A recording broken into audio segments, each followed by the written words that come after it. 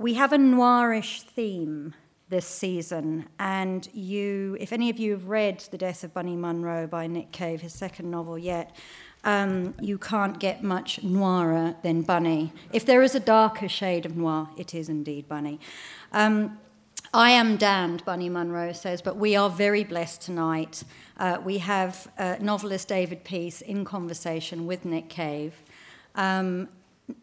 David, as I'm sure many of you know, burst into the bookshops and the literary scene with his quartet of Red Riding books, powerful novels of crime and police corruption, using the Yorkshire Ripper as their basis and inspiration, and that this year was adapted into a 3-part serial for Channel 4.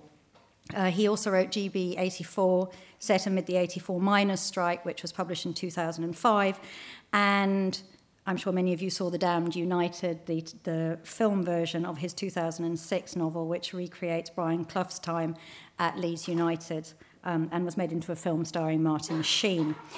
David's future projects include UKDK, about the changing face of UK politics, set around the fall of Harold Wilson and the rise of Margaret Thatcher. And continuing his well-known obsession for the darker side of Yorkshire life, he's currently thinking about writing a book about Geoffrey Boycott and his relationship with the Yorkshire County Cricket Club in England. At some point in the future, David threatens he intends to stop writing good novels and subject us to his very bad poetry. I suspect it's not true. Please join your hands together and join me in welcoming David Peace and Nick Cave to the Purcell Room. Woo!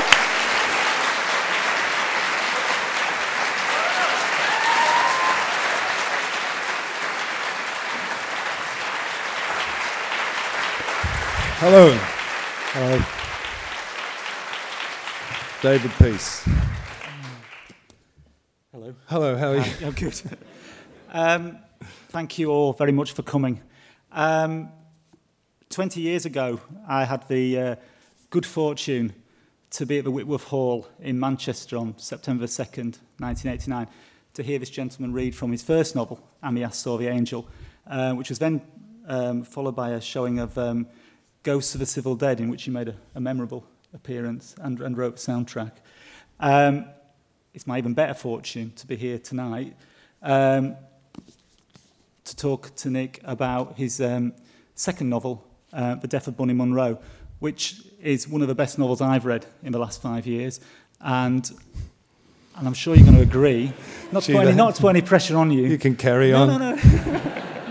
I think it'd be better if... Why, what happened 5 years ago? That was so fucking good. Fair point. Would you like to read from Bunny Munro? Yeah. Thank you. Hello, everyone.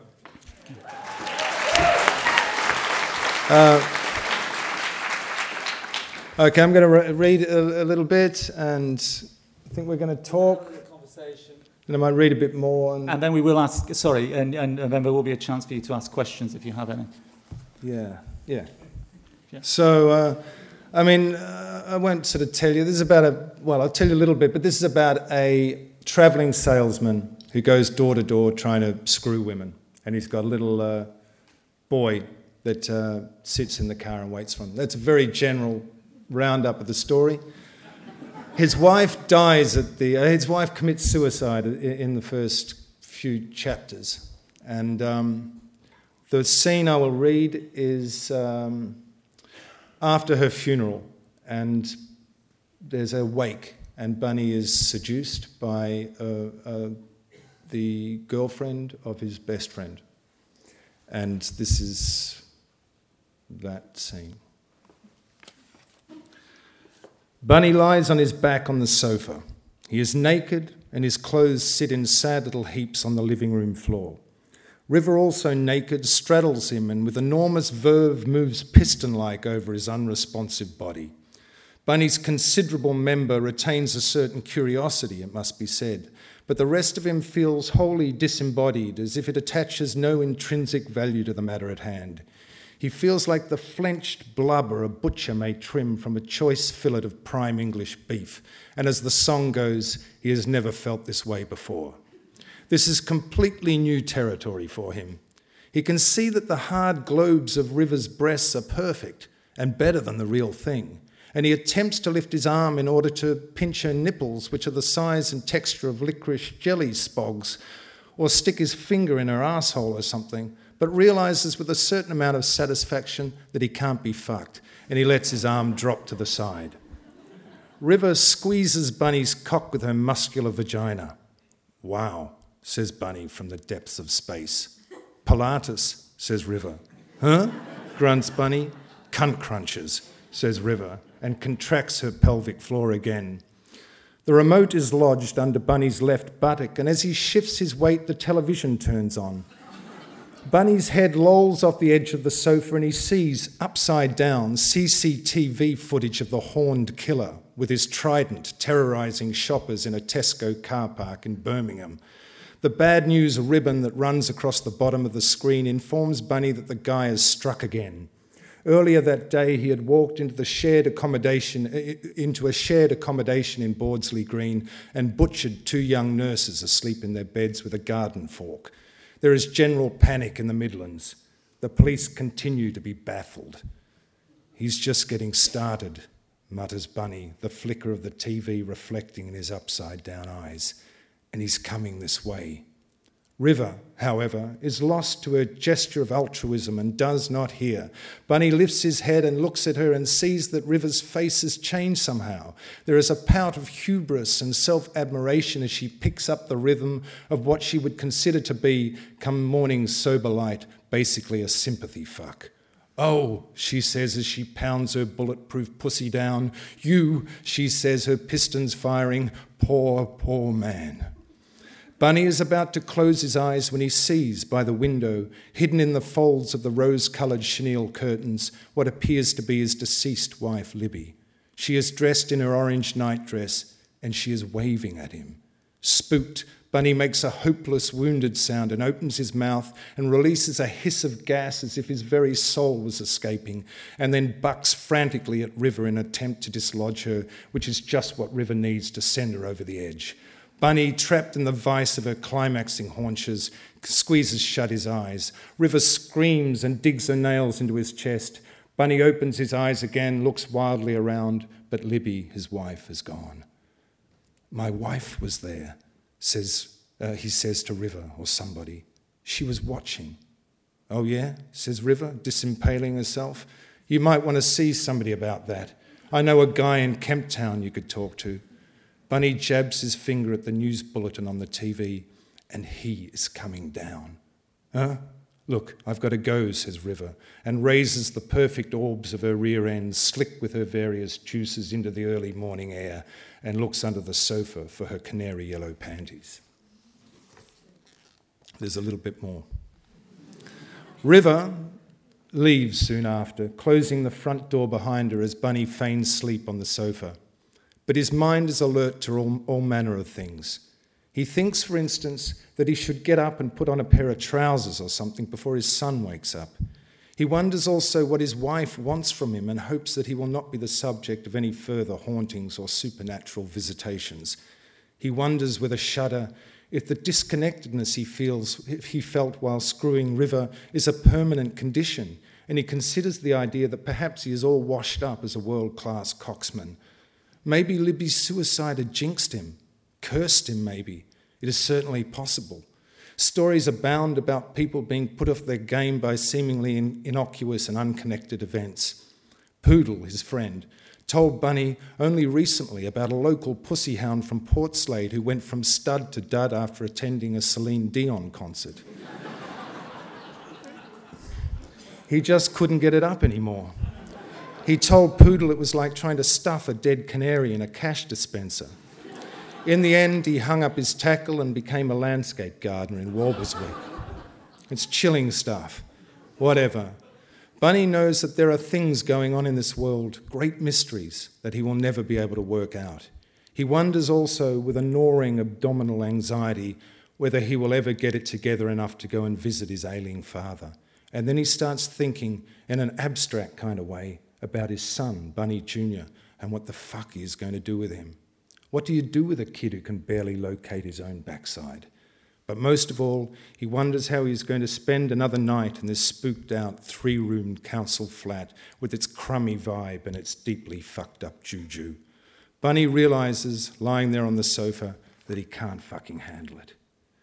But even though these questions whirl around Bunny's mind like rooftops and tractors and farm animals in a tornado or twister or something, another part of Bunny's mind, the plotter, the designer, the maker of plans, works quietly away, shifting through the data to find a way forward. And in time it comes to him, not in a blinding flash, but rather in a shift of the gears of the heart, or perhaps a release of dread from his body, or a stabilising of his internal chemistry. He feels in that instant that he knows what he has to do, and with that knowledge comes an enormous sense of relief. The answer, as is so often the way, has been staring him in the face all along. Bunny smiles, then drapes River's canary yellow panties over his face. He sucks on the crotch and happily jerks off, and then falls into a deep and uncluttered sleep, thinking, easy, no problem, vagina, vagina. Thank you.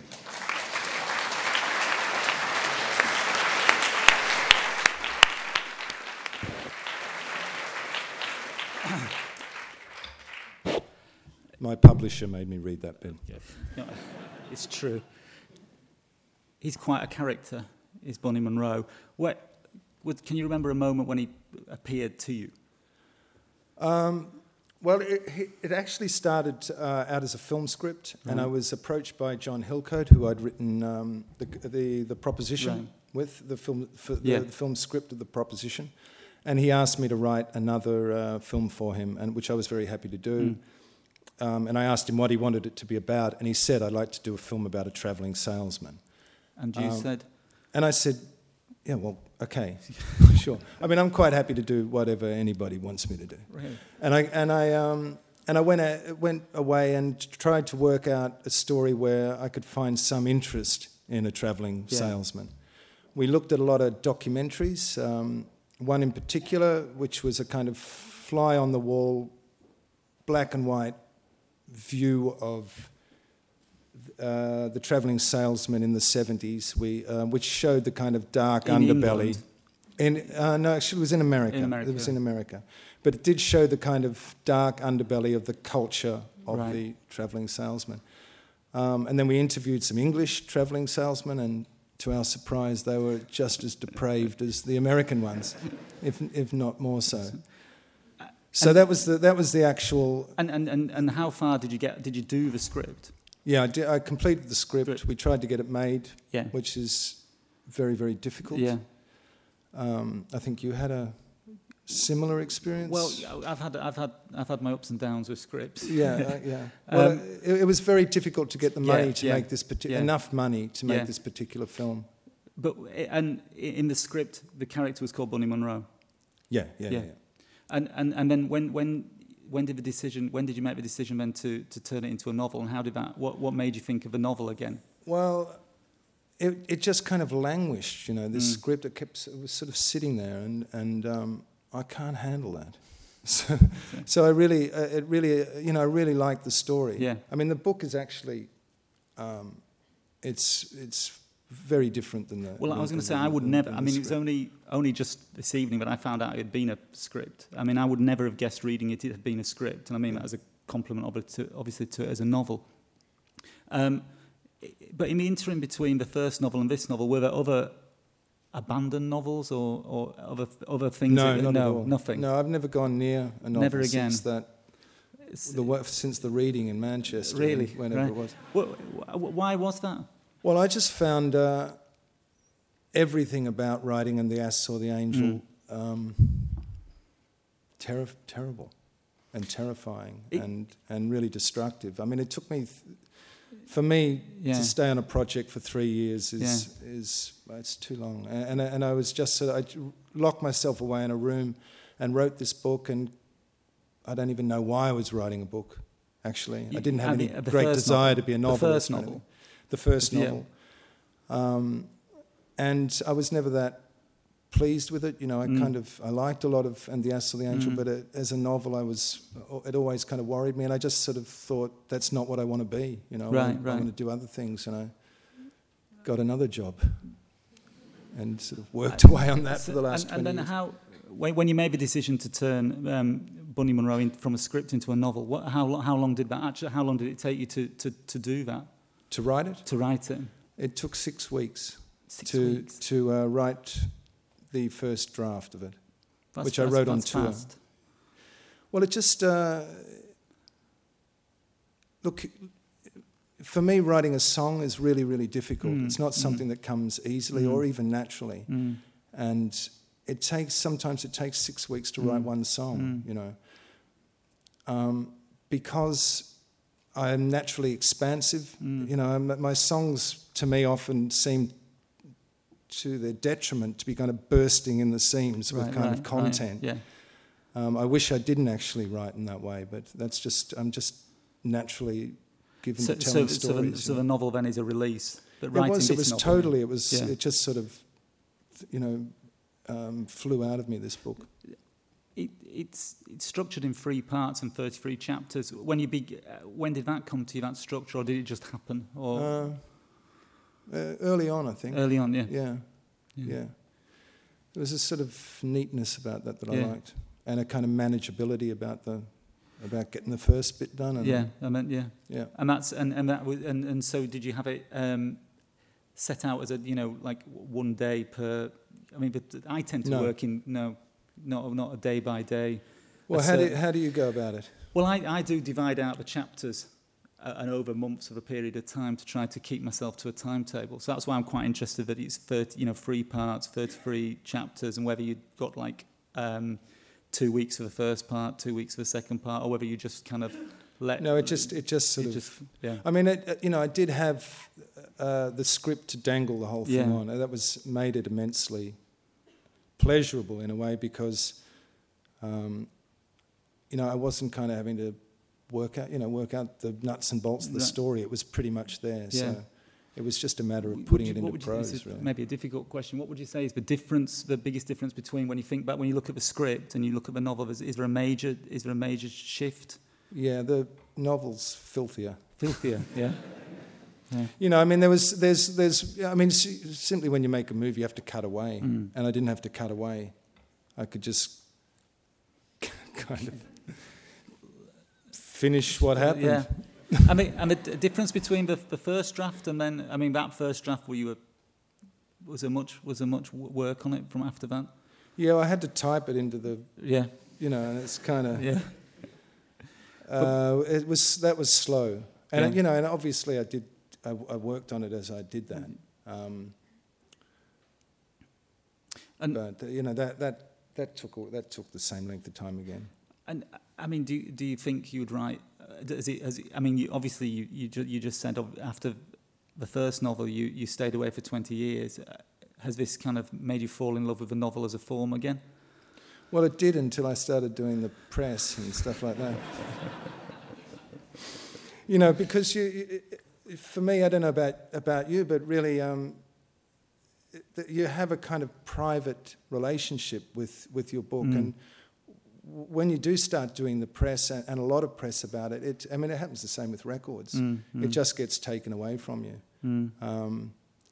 And when I make records, I don't care. I've ceased to care about reviews and all of that sort of stuff, and I don't really read them, and they don't affect me if they're bad or good. Too much. I mean, I don't kind of look for them and all of that sort of stuff. But this book has been, it's like putting out your first record or something like that. I'm kind of looking at the reviews and find myself on the fucking internet, 3 o'clock in the morning going, I wonder what America thinks. But you said that's remarkably honest of you, because I think all authors do it, but we all pretend not to do it. Well, it's and I take it very personally. I'm like, how dare you? Don't you know who I am? So I do. It is like the. And so basically that whole thing I found actually really kind of stressful and sort of And it's made me, scurry back to making and I made a great new Grinderman record. Really? Just to Well, kind that's of, good news. Yeah, But, that's the but it good would, news. but yeah. This book, though, in itself, it's also you have done the CD to go with it, to go with the book, yeah. and then there's now I'm not very savvy on this kind of thing. There's an iPhone application for it as well. That's which right. Is this now the CD? Then you've recorded the entire book. Yeah. It's not abridged in it. No, it's 7 CDs long. 7 or something like CDs. With you've scored it as well. Yeah. Yeah. And the book took 6 weeks to write. How long did that take? Well, it took 2 days to read. Yeah. Which I just sat in a room and with the microphone and read the book, and it kind of happened little bit by little bit. Then we kind of thought about the idea of putting music to it and all of that sort of stuff. And I worked with Warren Ellis on it, and he did some extraordinary stuff to go with it. I mean, it's the audio book is incredible. It was put together by Ian Forsyth and Jane Pollard, and it's been kind of spatialized, and I don't know if you know what that is, but it's this new thing that they can do with sound, so that if you listen to it with headphones and there's a dripping bath or something like that in the story, you hear the bath and it feels like it's dripping on your head. And I mean, it's really a kind of incredibly hallucinatory, psychedelic experience to listen to this novel on a pair of headphones. On a pair of headphones. I recommend it. Few. Yeah. You've sold it to me. And with this iPhone thing as well. What does this mean then? I wish there was someone. This is what the app guy. Yeah. But look, this is it's a new world, whole new thing. Yeah. You no longer have to go through all the effort of opening up a book. No, but seriously, it's actually it's kind of extraordinary because I mean you can read this thing on your phone, right? Yeah. It scrolls. You can touch the word. Check this out. You can touch the word that you're reading and put your headphones in, and suddenly my voice takes off from that point and reads to you, so that you can read it on the tube and then get off and walk to work, and my voice carries on. With music. With music, yeah. And occasionally a little picture of my face comes up and you can press that. And there's filmed footage of me reading it to you. It's actually kind of incredible. I mean, in the music business, we're all everyone's chasing something, and the whole thing seems to be collapsing. The form is collapsing. People are wondering how to do something new with music and how to sell music again, and all of this sort of stuff. With the internet, has brought music to its knees, pretty much.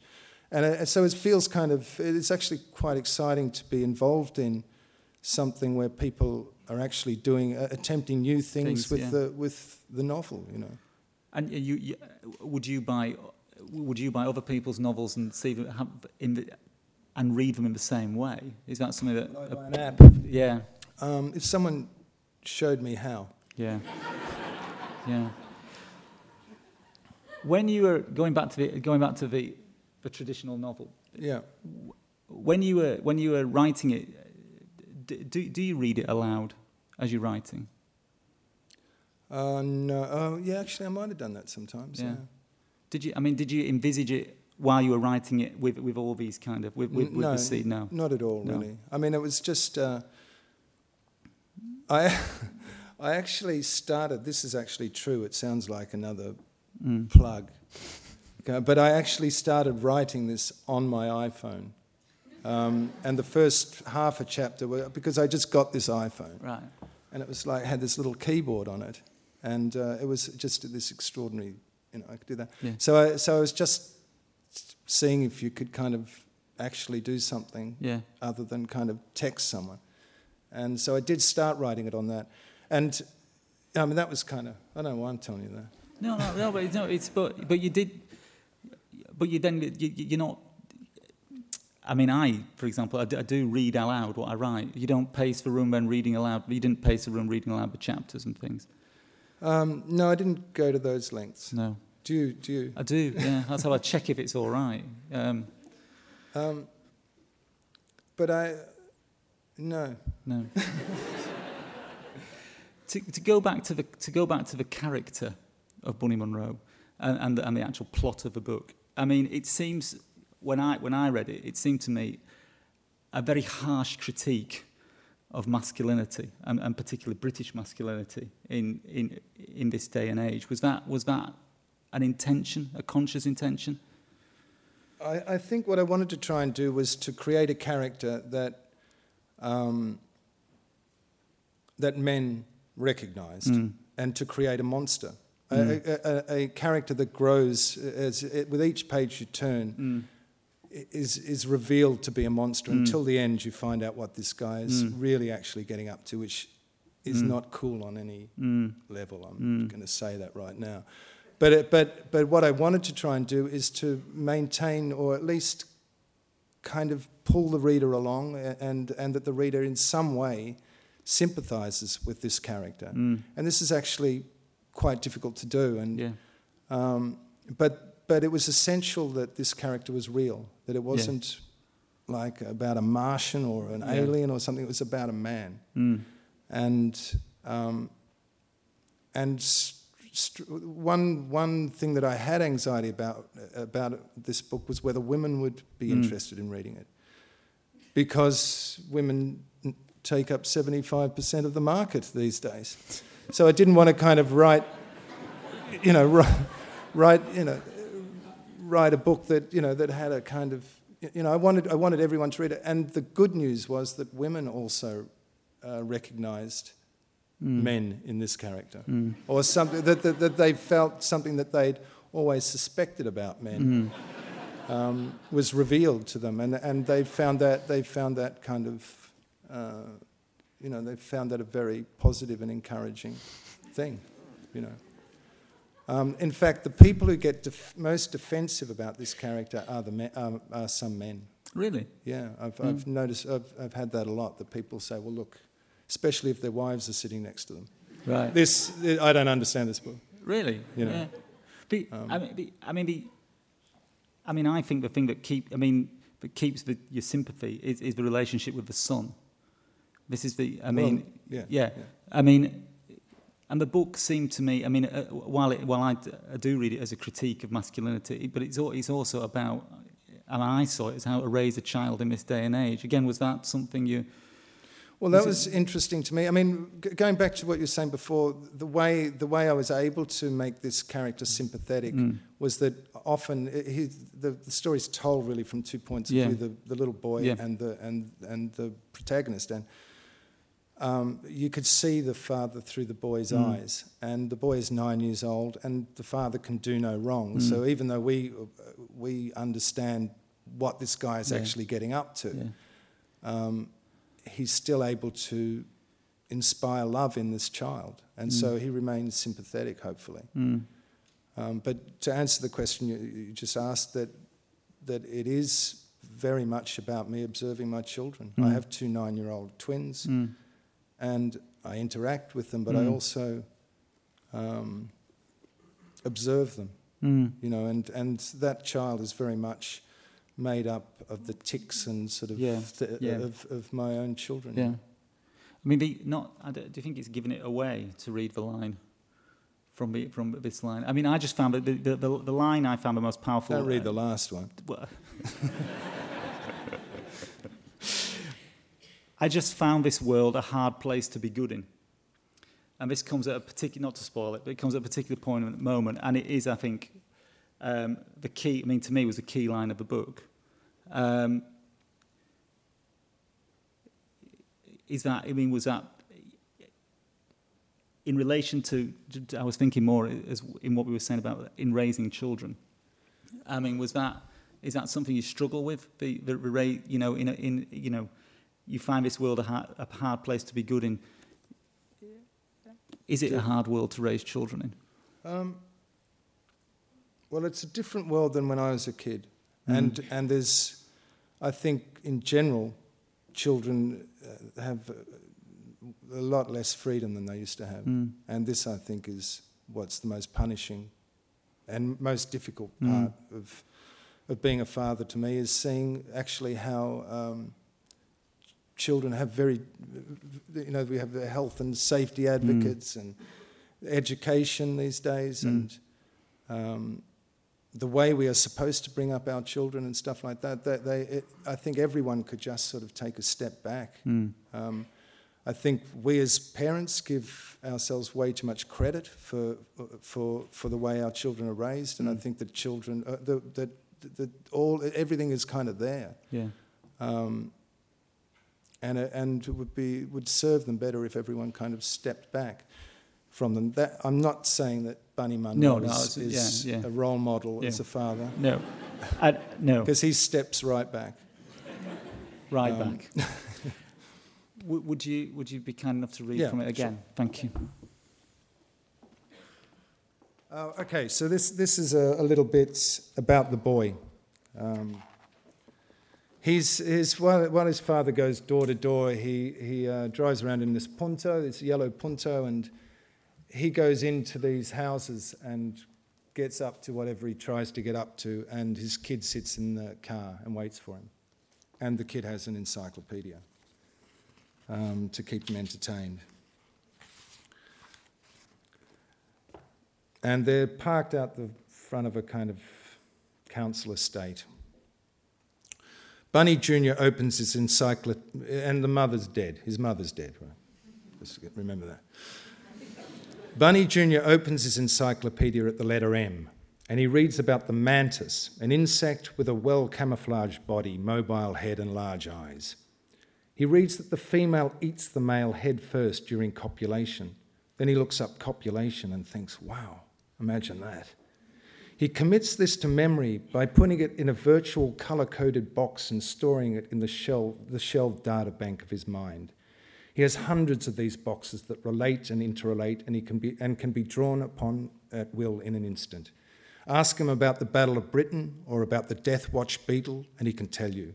If you want to know about the Galapagos Islands or the Heimlich Manoeuvre, then Bunny Jr. is your man. It's a talent he has. But two things are worrying Bunny Jr. as he sits slumped in the front seat of the Punto. First, when he tries to call to mind his mother, he finds the image is still disappearing. He can remember the year they started building the Eiffel Tower, but he finds it increasingly difficult to recall what his mother looked like. This makes him feel bad. He tries to arrange his memories of the things that they did together in the form of exhibits, frozen in time like the stuffed birds in the glass cages of the world-famous Booth Museum. He arranges them in his memory as if they were waxwork statues or something.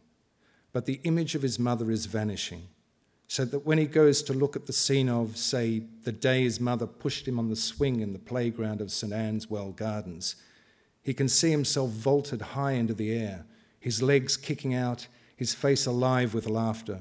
But who is doing the pushing? A slowly dissolving ghost lady, as incomplete as a hologram.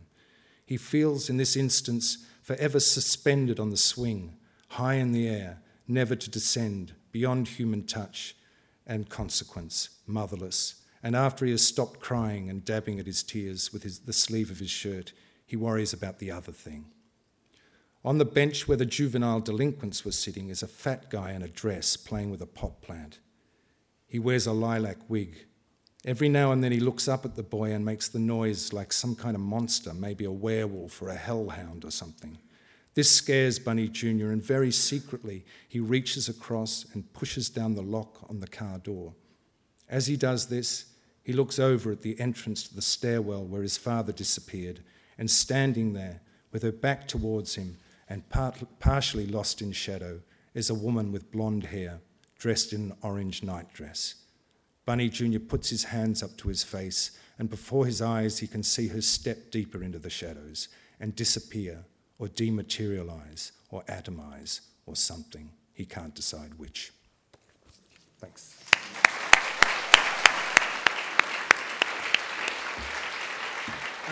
Should we take some questions from the audience. Okay. Yes, okay. This lady down here.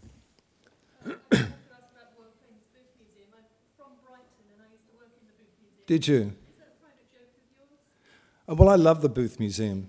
It's a museum where Edward Booth, is it, who was a nature lover around the turn of the century, shot every single bird, every single species or type of bird, in England and stuffed them, and they were put into kind of tableau form. So you have these eagles, and a kind of lamb, and it's amazing, and it's falling a little into disrepair, I'm sorry to say. It even smells a little funny these days. I think some of the cases are cracking open. But it's an amazing place, and my kids love it, I love it. The world of Bunny Munro, it's Brighton, Ben. Do you think that was, or heavily fictional? I don't know the area very well.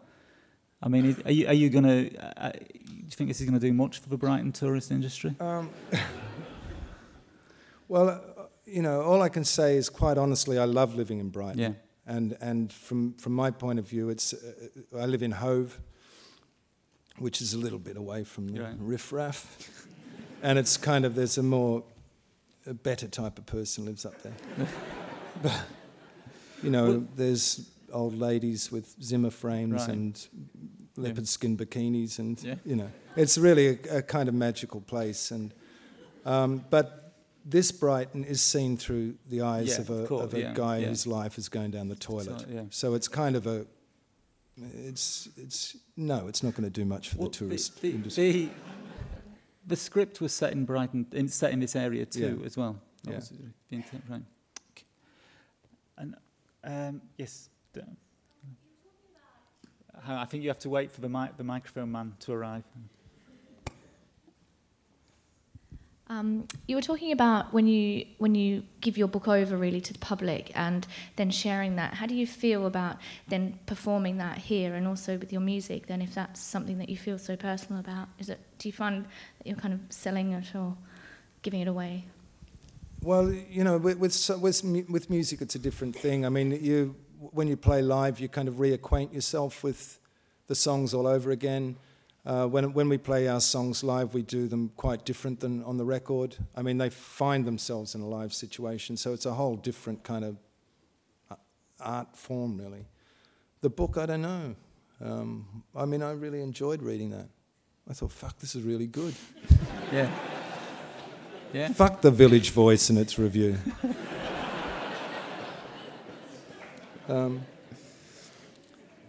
Will you be doing any readings with the music? Yes. Yeah. Yeah, we're doing a tour. Are you? But we've got these shows, some in London and around Britain, and some in Europe, in different places.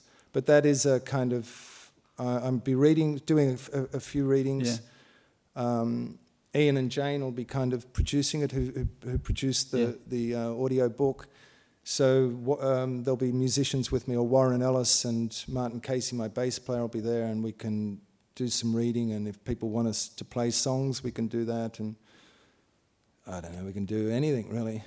But it will be a kind of,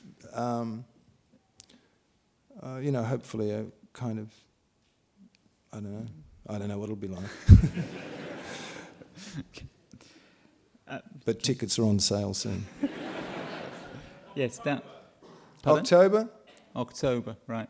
Sorry, down. Where is the man with Matt here? Can I ask a question about When the Ass Saw the Angel? Yeah. Was there anything in particular in real life that inspired the pit of decomposing animals? And the ones that were alive? Just sort of life in general. Actually, I think that was kind of inspired by the guy who wrote Billy the Kid, the left-handed poet. Ondaatje has this wonderful scene, actually, I think it's in that where someone breeds these kind of killer dogs, and that had a huge impact on me. That particular book actually had a huge impact on me, and I think that kind of influenced that whole idea, really. I can say that now, 20 years later. You wouldn't be tempted to ever produce the CDs. I mean, I remember at the time that the As Saw the Angel came out, there was I think with Tender, well, probably people might remember, the Tender Prey, I think there was a 12-inch that came with you reading some excerpts of the book. You wouldn't be tempted to go back and record it and set it for an app? What, and the As Saw the Angel? Yeah. I did mention this to Canongate, actually. And they said... Well, this was before I wrote the book. Right. And then I wrote the book, and then I did it to this book, and then we've forgotten about that. He's over there, actually. But it's not, you didn't, when you were writing this, you didn't dust off the first novel and go back and have a look, or, Well, what happened with that, actually, that was the first thing that happened that got me writing the new book, because someone sent me a copy of And the As Saw the Angel for my signature, in the post. Yeah. And I started kind of reading it, and I thought, look, this is not a bad book. I've had huge misgivings that have kind of grown way out of proportion without ever having looked at it over the years, and I liked it. I liked the writing in it, but it just never had an editor. Right. I just wrote it, and I sat down with the publisher, who's a wonderful guy, but I don't think either of us were editors, and we just chucked in all the good bits, basically, and what we thought at the time of the good bits. And I thought that this book could work if someone came in and had a little go at it, And so Penguin have now done this and are now republishing, The As Saw the Angel kind of in a revised form. So you went back to it and re-edited it? Yeah, with me and a couple of other people. Yeah. Are you going to? Now I'm not sure that was I don't know. I don't know if that was a good idea or not a good idea. I would like to re-edit a lot of my own books. But I mean, in one way, books are what they are at the time, and it's not. I'm ambivalent about it, to be honest. Do you think when you do the shows with Warren Ellis and Martin Casey, are you tempted to read from And the As Saw the Angel as well? No. Okay. We won't be doing swiftly on then. Right. Should we go to the back? I've been hogging the people down front.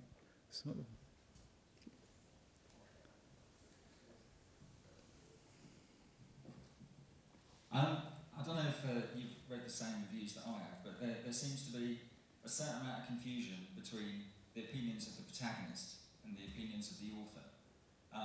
Is that something that you find particularly frustrating? I mean, I'm sure you've experienced that in your musical career as well. But there's absolutely. a kind of idea that, Bunny's opinions on women, teenagers, children are yours as well.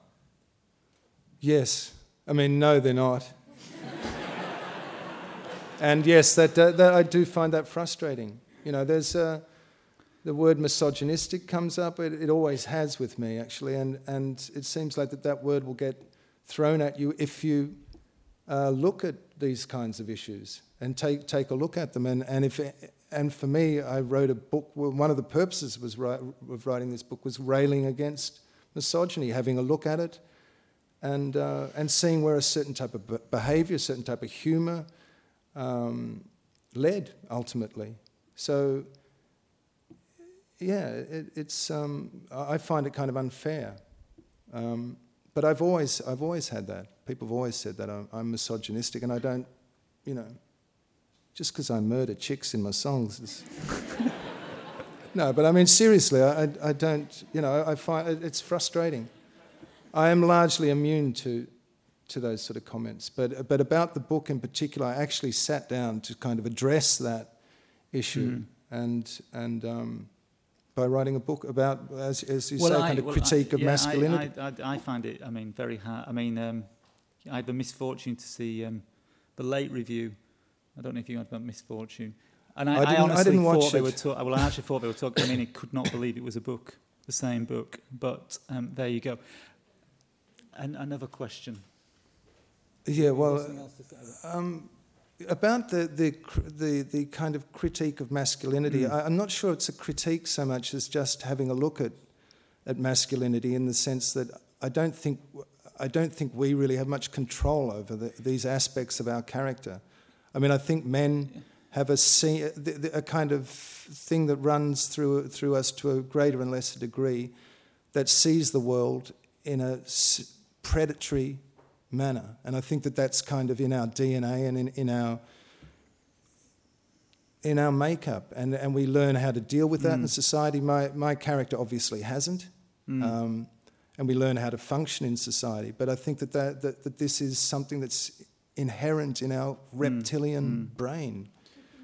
Yeah, I used a critique, I mean, it's certainly so not... So what I mean to say is I don't condone Bunny Munro's actions, but at the same time I can't blame him for some of, particularly the internal kind of monologue that goes on in his head about things he sees constantly.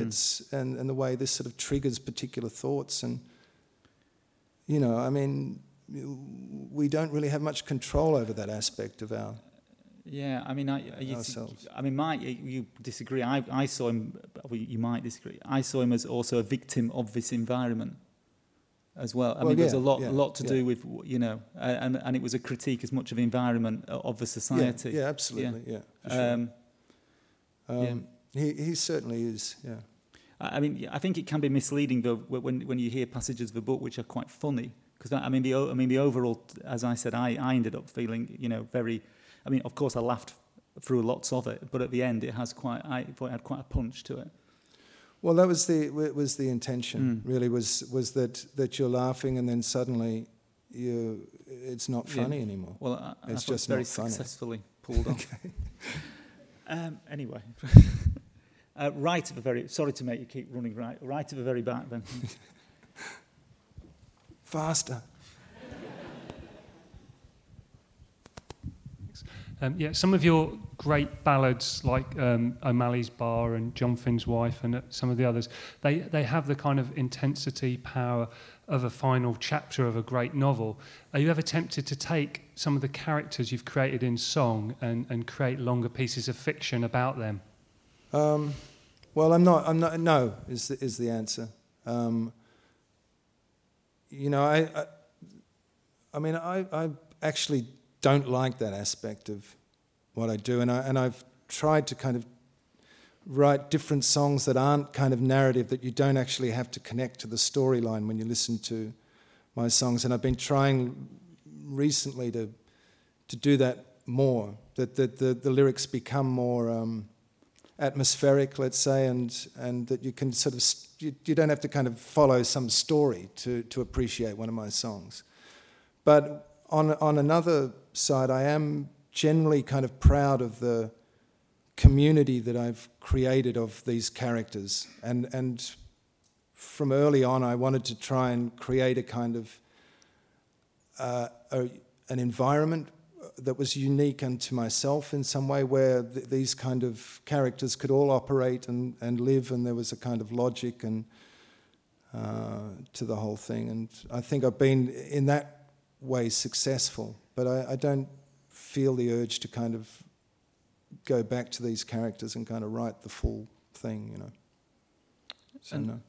And there was never like a reverse in between the script and the novel. There was never a moment when Bunny Munro was going to appear as a lyric. Or no.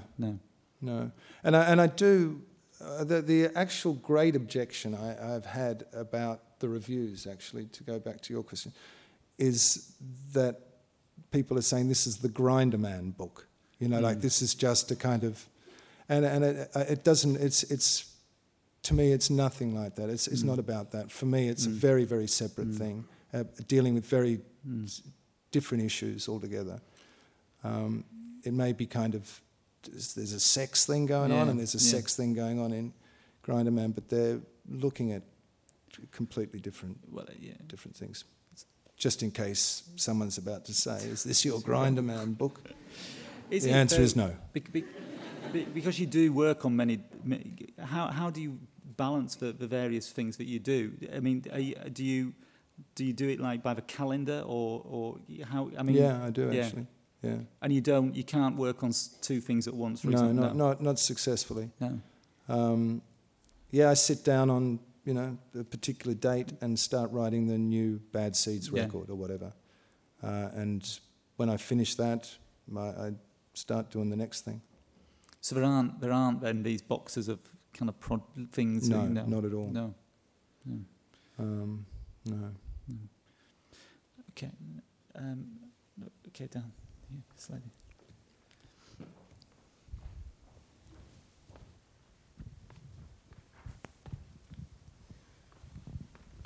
Your book is translated to other languages. Do you find that scary, that it will take in other way than it meant to be? Yeah, I am actually. It's delicately balanced, this book, and I think a bad translation could tip it. It could make it appear to be something else, yeah. But, I trust Canongate over there, that they've gotten good publishers across the world who are going to, that are going to do a good job on the translation. So you kind of have to just stand back from that. But I think it is what keeps this book balanced in some way is the language itself. I mean, if an unhappy job is done with the translation, it could lose a lot, I think. But I don't know. I don't know what the translations are like. I have the Dutch version. What's it like? I think it's flat. Flat? Yeah. Bummer. Glad I don't read Dutch. Oh, that's a shame. No, I got the English version also, and I tried to read it also, and it's better to read it.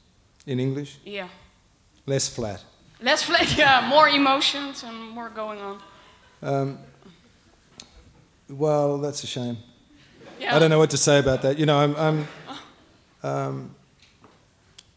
So it's already been translated, Ben, and published abroad? Apparently. Yeah. I thought this might be some pirate version you'd got. Okay. 32 countries. 3 months and 5 English language editions, including ours, and 27 translations, and the Russian audio rights of those. No, I didn't hear about that, Jamie. Perhaps you can tell me later. But yeah. So I mean, that is it's actually kind of exciting, really. I mean, we've done India and Turkey, right? I mean, I did an Indian, an interview there, and they asked me all this stuff about the book, and it was kind of a weird interview because they didn't ask me anything about, the band or anything like that, which they normally want to get to. And I said, why didn't you ask me anything about the band? And they go, we don't know who the fuck you are over there. And it was hugely kind of freeing thing. Yeah. Yes, sorry.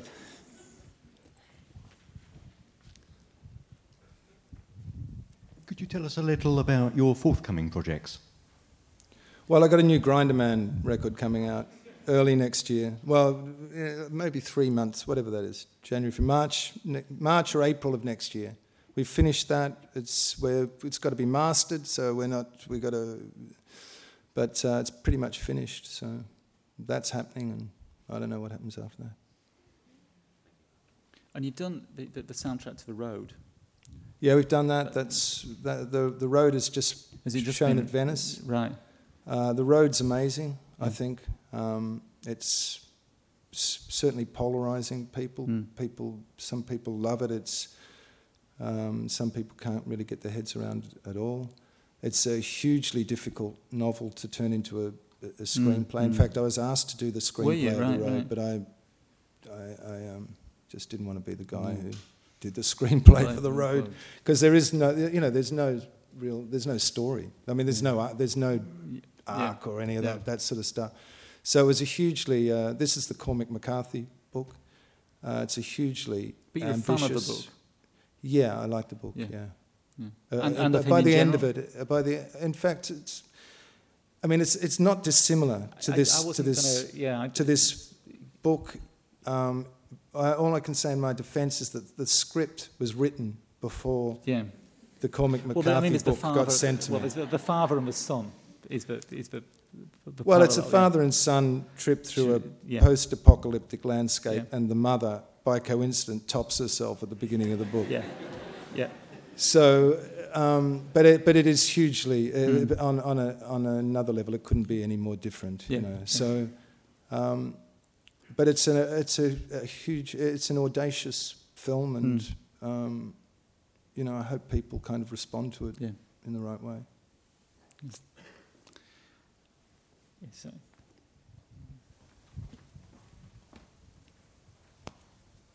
I was just wondering, what any particular writers that influenced you while you wrote this book? Do you get that question? Pardon?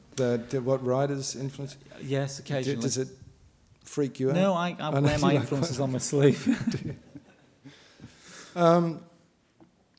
Yeah, I mean, look, I've kind of, I don't know actually who my influences are. I mean, I know that who in general my influences are for sure.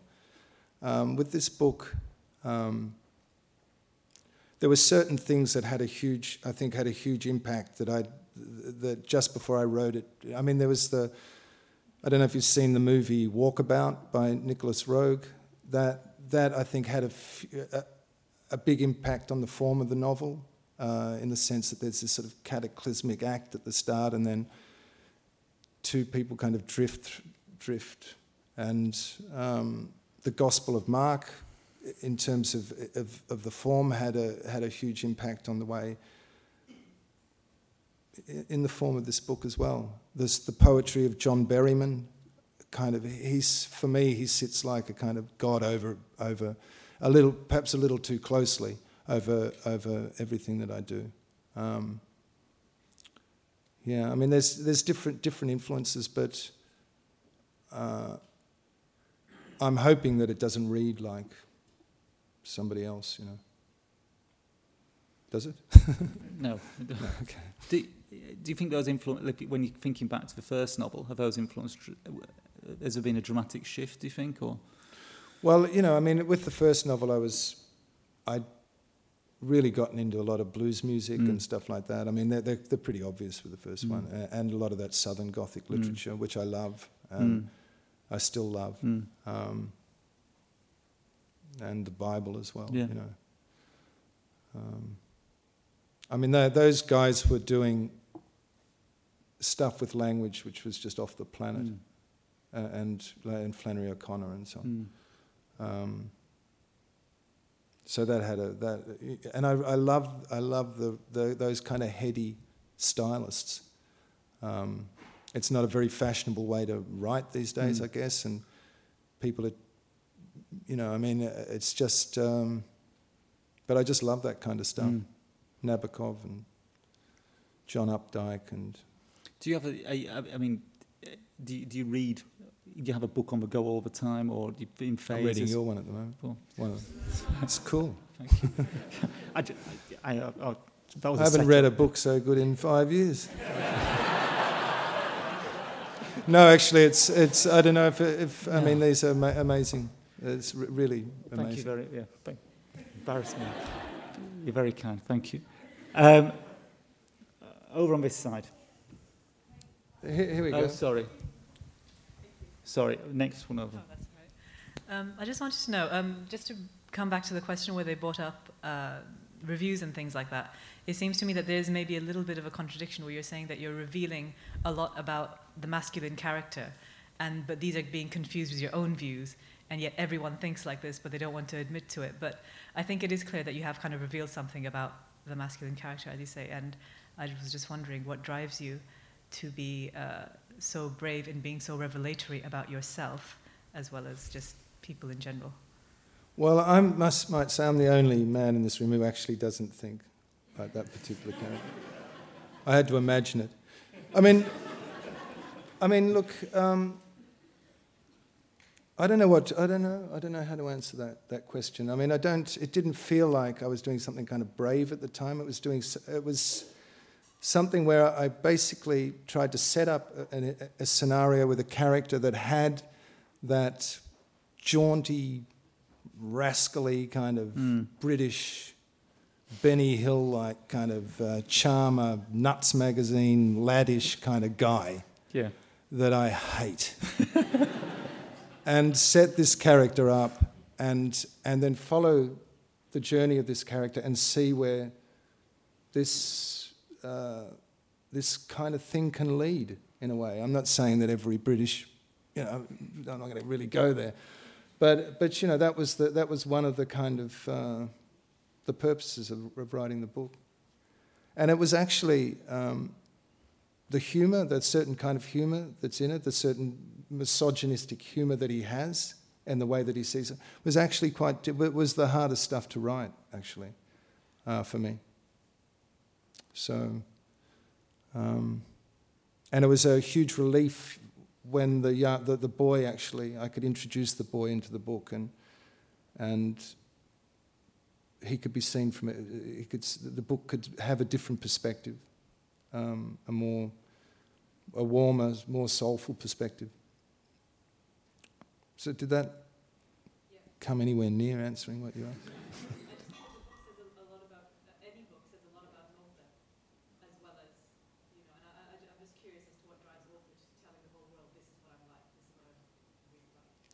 Well, I'm not that character actually, and I'm not the characters in my songs.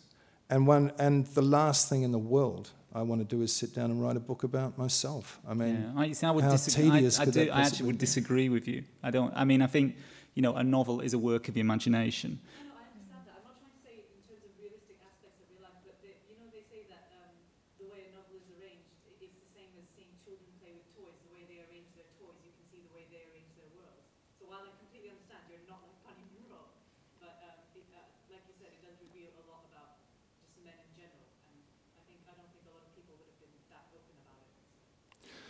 Well, I mean, I feel that what you're saying, that my imaginative world is distinct from my personal life, and it's in many ways. I mean, there's a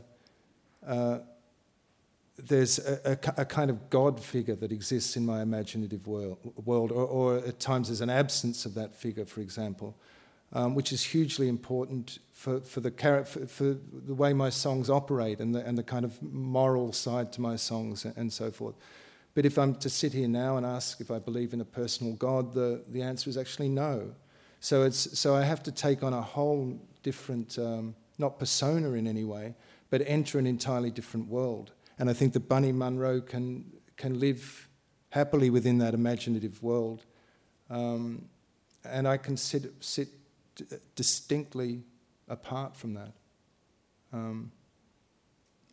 So, for example. Over there.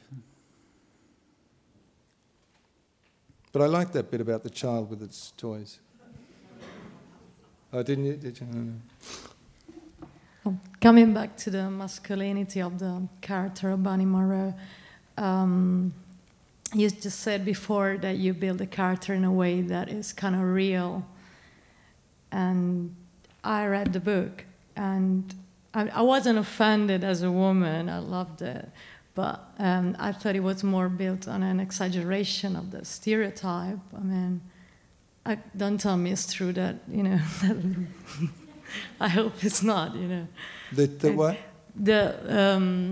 The way Bunny Munro thinks every time he sees a woman, even at the funeral of his wife, and is constantly thinking of the nether regions of any women.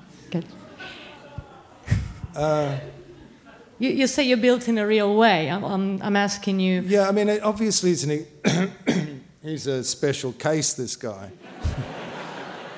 I mean, who masturbates at their wife's funeral?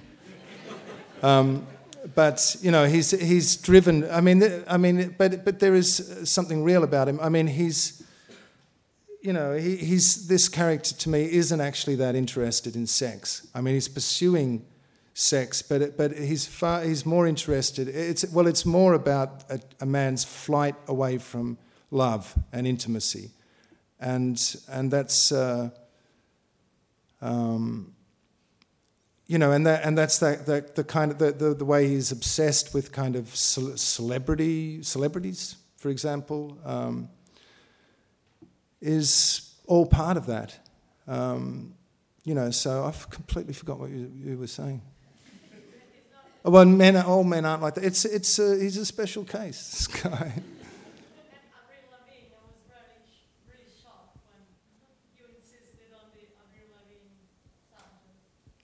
Why?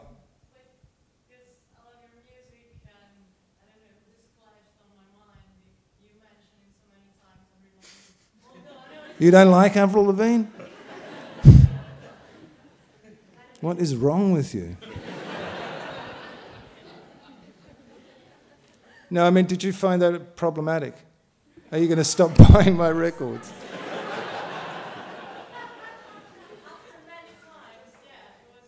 I went on a bit much. Yeah. Well, he's an obsessive kind of guy, so yeah.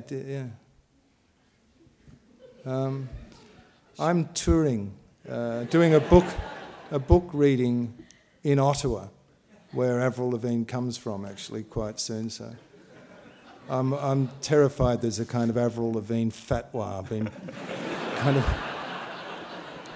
And actually, I'm a fan. And I love, you know, what I know of her music.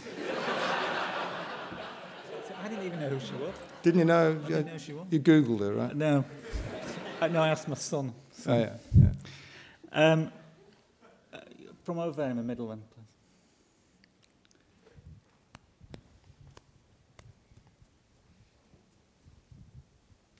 Oh, are you sure? Yeah. So many times. Well, we can do a joint one, but it just struck me that you know, from the Acid Angel, there's a touch of Southern Gothic about it, but with Bunny Munro, it's South Coast Gothic, and one of the big characters that sort of comes out of the book is it's the roads, it's the council estates, you get a real sense of place, and it feels like a very modern place. You know, the living in Brighton, what was the relationship, and how did that sort of, you know, did you feel you almost were, you know, creating the character or reflecting the character of Brighton and Port Slade and Shoreham and those type of places, which just really come across as the living character of the area? Well, it was important to get that right, or at least get that recognisable in some way. Yeah, for sure. But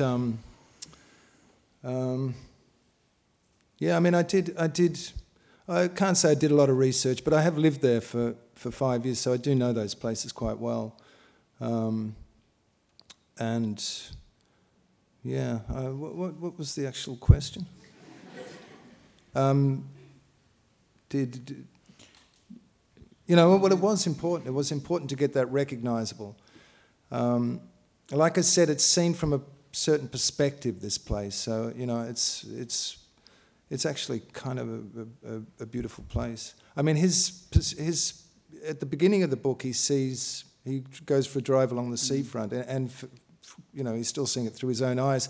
But it's this glorious place. The sun's out, the women are romping around, and you know, it's this kind of picture of his own particular nirvana. But after a series of incidents happen, his life starts slipping away from him, and you know, falling apart, and what he sees becomes almost apocalyptic, but it's, you know, it's from his own point of view, you know. As much as a place, was there a conscious attempt to nail a time? Like, did you have a did you have I mean, a it is set a few Yeah. years ago because it's set at the day, you know, it begins the day the pier burns down. Right. But what I wanted also to do was to do a kind of ultra modern environment that he existed in. One, because I don't often write about that sort of thing within my songs, so that was kind of exciting to do. But also to bring out the kind of anachronistic nature of this particular character, because he's operating in a society that's, you know, in some kind of way moved on, and he's still coming on as the kind of the ladies' man. And he feels like someone that's kind of from a slightly different era. Yeah. And he's kind of these sort of charms aren't really working in modern society in the way that. No, well, I think it's one of the great achievements of a book is to nail this particular, because I find, I mean, personally, I'd never write about the present. I always find it too difficult to nail it down. But that I think is one of the achievements of the book. You've got this kind of time, quite a recent time, and it was actually really exciting to do that. Yeah.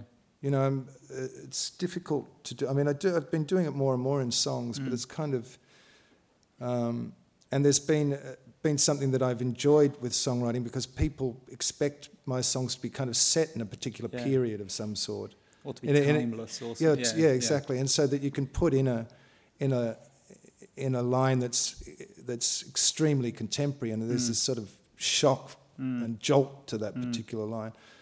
But it was just actually immensely pleasurable to try and find some kind of poetry in modern day life, you know, in McDonald's and KFC and all the rest of it.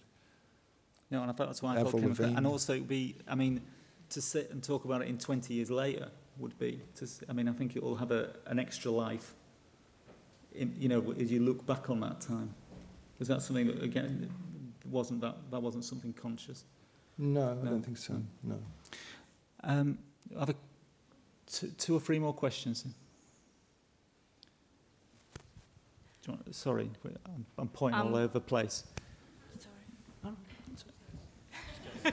I'm going to ask you about something completely different now.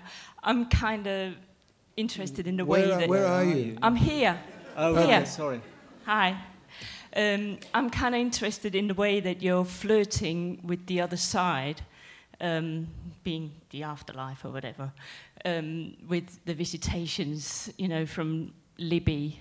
Oh, yeah. And it seems to sort of run quite a lot through your work. Like you had the little ads on Grindr Man with the Ouija board. Yeah. And I just wondered where do you get that inspiration from? Have you had? Do any I believe in visitations? ghosts? Do you mean? Yeah, I suppose so. No, I don't actually, and I'm very kind of, you know, practical, sort of logical kind of guy about that kind of thing. But I mean, it's once again what we were talking about before. In this particular world that I have and that my songs are placed in, all, you know, it's a world of the imagination, and it's an absurd world, and it's an extreme world, and kind of anything can happen within that world. That's why I kind of enjoy getting up in the morning and going down to the office and entering it, you know, because it's a little less mundane, might be a little harsh, but it's anything can happen in that world as opposed to the one we live in. So it's just Bonnie's mind playing tricks on him. Oh, wow. Is it? I don't know. Sorry, I missed that. I didn't hear what you said. So it's just Bonnie's mind playing tricks on him. Well, it's the two people are seeing ghosts. The little boy thinks he keeps seeing his mother, but obviously it's not his mother. And there's a scene where he finally runs after this woman, blonde woman whose dress is in orange, and that he keeps thinking is his mother, which is a kind of manifestation in some way of. Well, he runs. It's a manifestation of his grief, I guess, and it's not his mother, and it's a kind of tragic little scene. But Bunny Munro thinks he's being haunted, although he never actually sees. He never really kind of. You don't know what he's seeing. That guy. He's all over the shop, but I mean, he is. Also kind of haunted by his corrupted griefs, as it says in the book.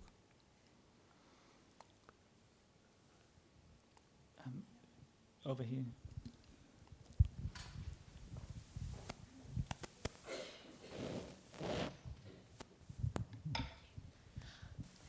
I was just wondering, it seems that from your beginnings, these days at least, everything that you do is accepted as art, and art sort of in the high sense. And I was wondering, does it ever bug you that you've gone from being the iconoclast to actually being the icon? And do you ever worry that, you know, the next iconoclast is waiting in line and has got you in the cross-sights? Jesus.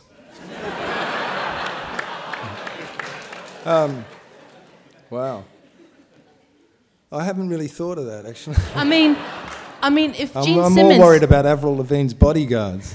If Gene Simmons had written a song like No Pussy Blues, he'd be like, oh, the horny old goat. But from you, it's accepted as art. That's because it is. Okay, so why is it art if it comes from you, but not if it comes from Gene Simmons? Well, because Gene Simmons can't write a fucking song. I mean, Okay, actually, fair. I disagree. Actually, I'm sorry. That's actually totally unfair, and you're quite right. They did some good stuff, right? But I don't think he was a master of the written word. No, yeah. No, nor I'm not saying that I am either, but I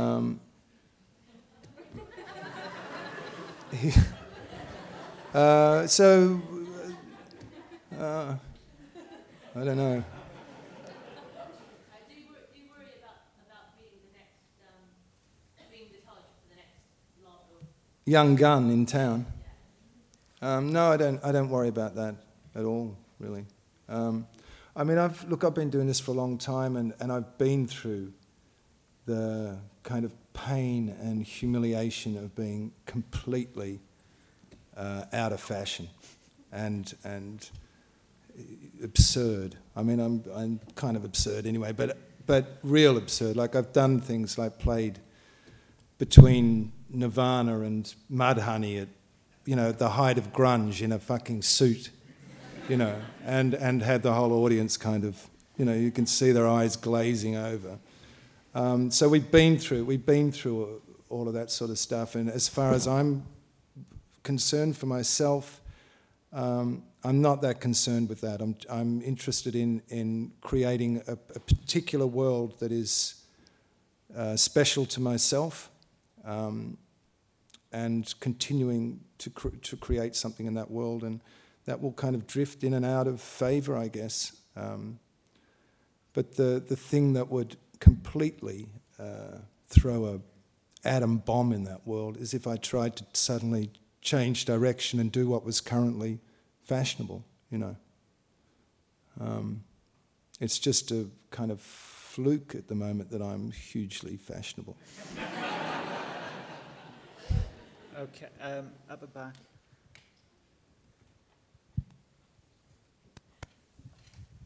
I guess there's an irony potentially in that a script that became a book is probably more likely to become a film now.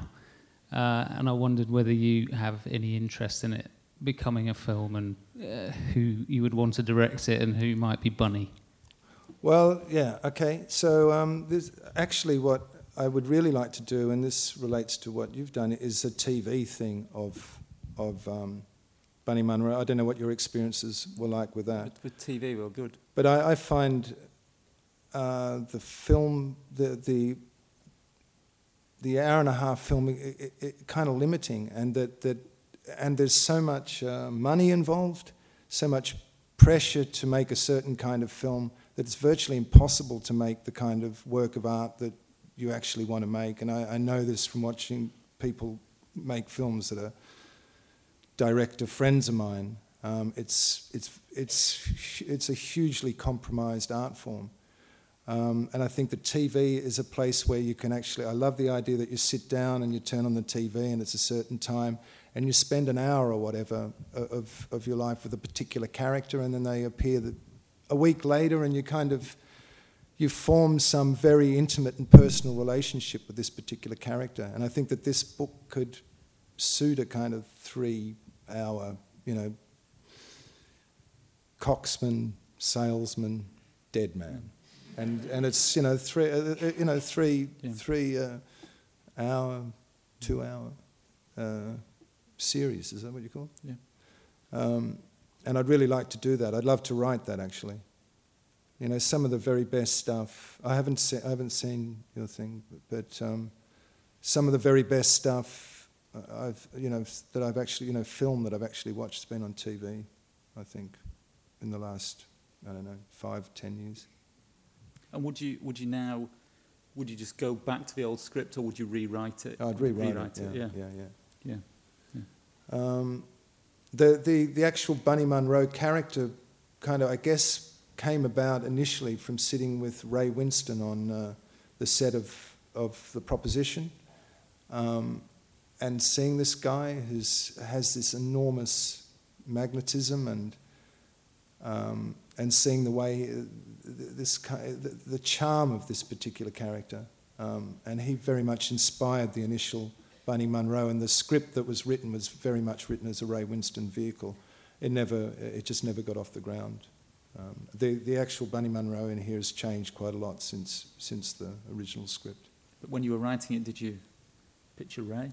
Well, I did in the script, not so much in the novel, actually. And so do you have anybody? Well, I tried to make him a kind of anonymous, this character. You know, you don't really get to see, you know, he has this curl on the front of his forehead that sort of has a life of its own, a lock of hair. But he's kind of deliberately blank, I guess. Yeah. One last question then. No pressure, just the last question. This is the big one. G'day. As an Australian, yes. I've travelled. Sorry about that. That's all right, mate. As somebody who really enjoyed The Proposition, will we get another Australian story in either a film or a novel or something? From me? Yeah. I don't know. I mean, you know, the thing about writing a script is I don't sit down and, you know, write a script. I work as a script writer, and that's when a director comes to me and says, I'd like you to write a film, and my first question is, what do you want the film to be about? You know, it's the director's film, it's not my film. So, and I would never even consider going near, you know, to direct something. It's kind of hellish, from what I've seen. So I don't know. If someone asked me to do something, and I like the director, and you know, then possibly, you know, we can't end it with an Australian. Well, no, I was going to say, so that you I'm never... sorry. No, I thought that was a nice way. I'm sorry. Where are you from? All right, mate. That's all right. You're not tempted then by the great Don Bradman novel? No. No, that's no. No interest to you. No. Okay, one more question.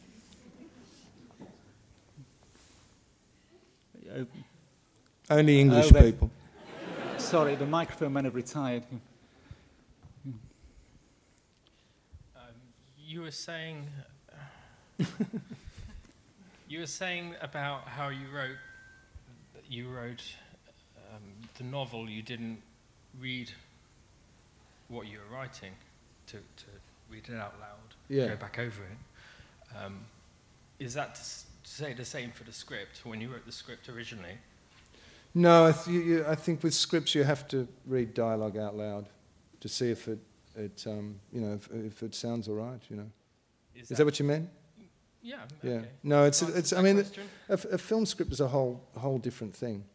I mean, have you done a script? I mean, the first thing about a film script is you don't need to know how to write. Yeah. You know, it's unbelievable the shit that people get away with. I mean, I get sent a lot of scripts, and it's you know, I mean, it's incredible. So yeah. Anyway, one last question. Well, I'll ask the last question. Yeah, all right. The most trivial question of the night: bunny, rabbits. Is that a passion, a hobby? I have 2 rabbits. You do? Yes. A black and white one called Satchmo, and a white one called Fluffy. Ladies and gentlemen, thank you very much. Thank you. Thank you. Thank you for coming along.